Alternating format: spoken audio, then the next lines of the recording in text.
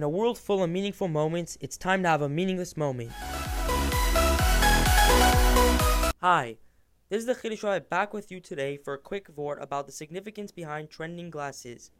For some reason, gold-rimmed or clear round glasses are a classic style for Yeshivish people.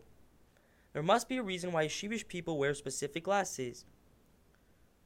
Subconsciously, Yeshivish people pick these glasses because a circle is a symbol of being complete. By wearing circular glasses, it shows one is striving to be a complete person.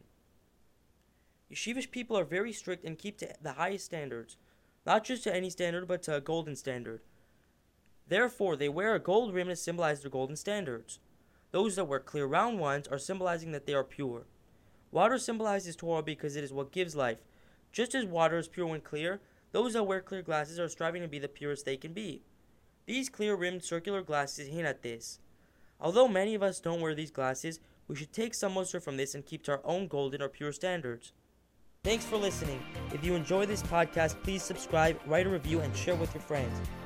For any questions, comments, feedback, or want to advertise your business, please email me at thechidishrabbi@gmail.com. That is thechiddish with one D, rabbi@gmail.com. Kol Tov.